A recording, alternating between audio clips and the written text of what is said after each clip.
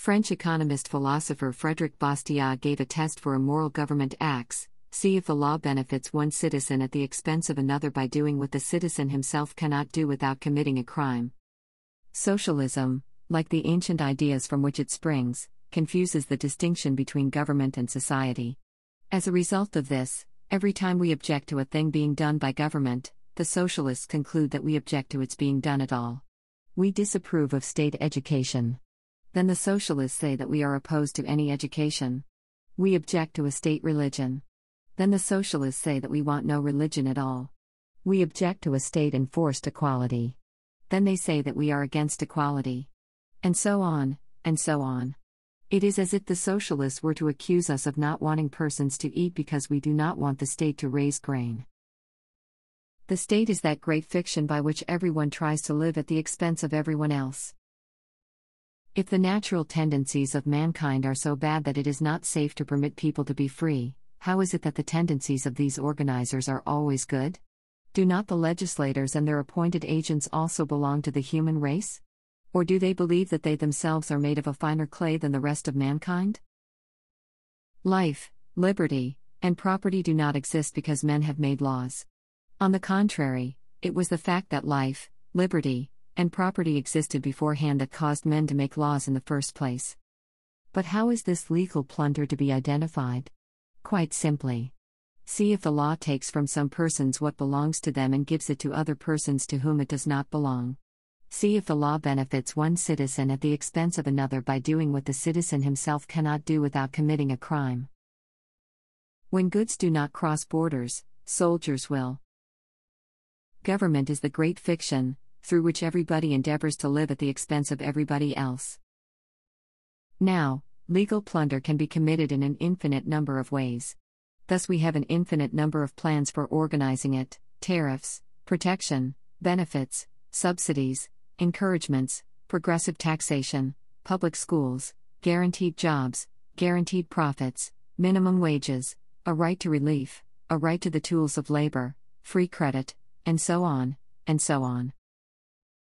As long as it is admitted that the law may be diverted from its true purpose, that it may violate property instead of protecting it, then everyone will want to participate in making the law, either to protect himself against plunder or to use it for plunder.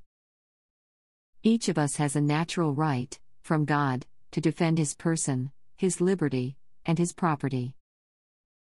You say, there are persons who lack education, and you turn to the law. But the law is not, in itself, a torch of learning which shines its light abroad.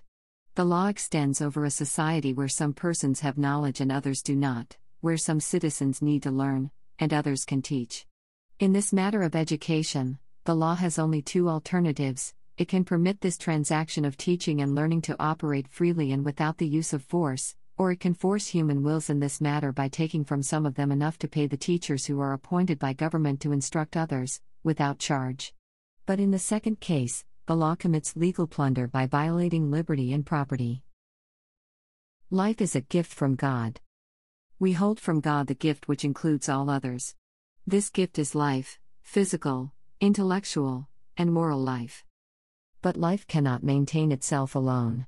The Creator of life has entrusted us with the responsibility of preserving, developing, and perfecting it. In order that we may accomplish this, He has provided us with a collection of marvelous faculties. And He has put us in the midst of a variety of natural resources. By the application of our faculties to these natural resources, we convert them into products, and use them. This process is necessary in order that life may run its appointed course. Life, faculties, production, in other words, individuality, liberty, property, this is man. And in spite of the cunning of artful political leaders, these three gifts from God precede all human legislation, and are superior to it. Life, liberty, and property do not exist because men have made laws. On the contrary, it was the fact that life, liberty, and property existed beforehand that caused men to make laws in the first place. The mission of law is not to oppress persons and plunder them of their property, even though the law may be acting in a philanthropic spirit. Its mission is to protect property. It is not true that the legislator has absolute power over our persons and property. The existence of persons and property preceded the existence of the legislator, and his function is only to guarantee their safety.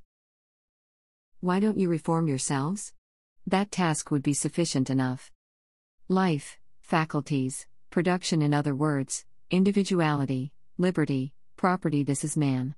And in spite of the cunning of artful political leaders, these three gifts from God precede all human legislation, and are superior to it. The state is the great fictitious entity by which everyone seeks to live at the expense of everyone else. Trade protection accumulates upon a single point the good which it affects, while the evil inflicted is infused throughout the mass. The one strikes the eye at a first glance, while the other becomes perceptible only to close investigation. The social organs are constituted so as to enable them to develop harmoniously in the grand air of liberty. Away, then, with quacks and organizers. Away with their rings, and their chains, and their hooks, and their pincers. Away with their artificial methods. Away with their social laboratories, their governmental whims, their centralization, their tariffs, their universities, their state religions, their inflationary or monopolizing banks, their limitations, their restrictions, their moralizations, and their equalization by taxation. And now, after having vainly inflicted upon the social body so many systems, let them end where they ought to have begun, reject all systems, and try of liberty, liberty, which is an act of faith in God and in His work.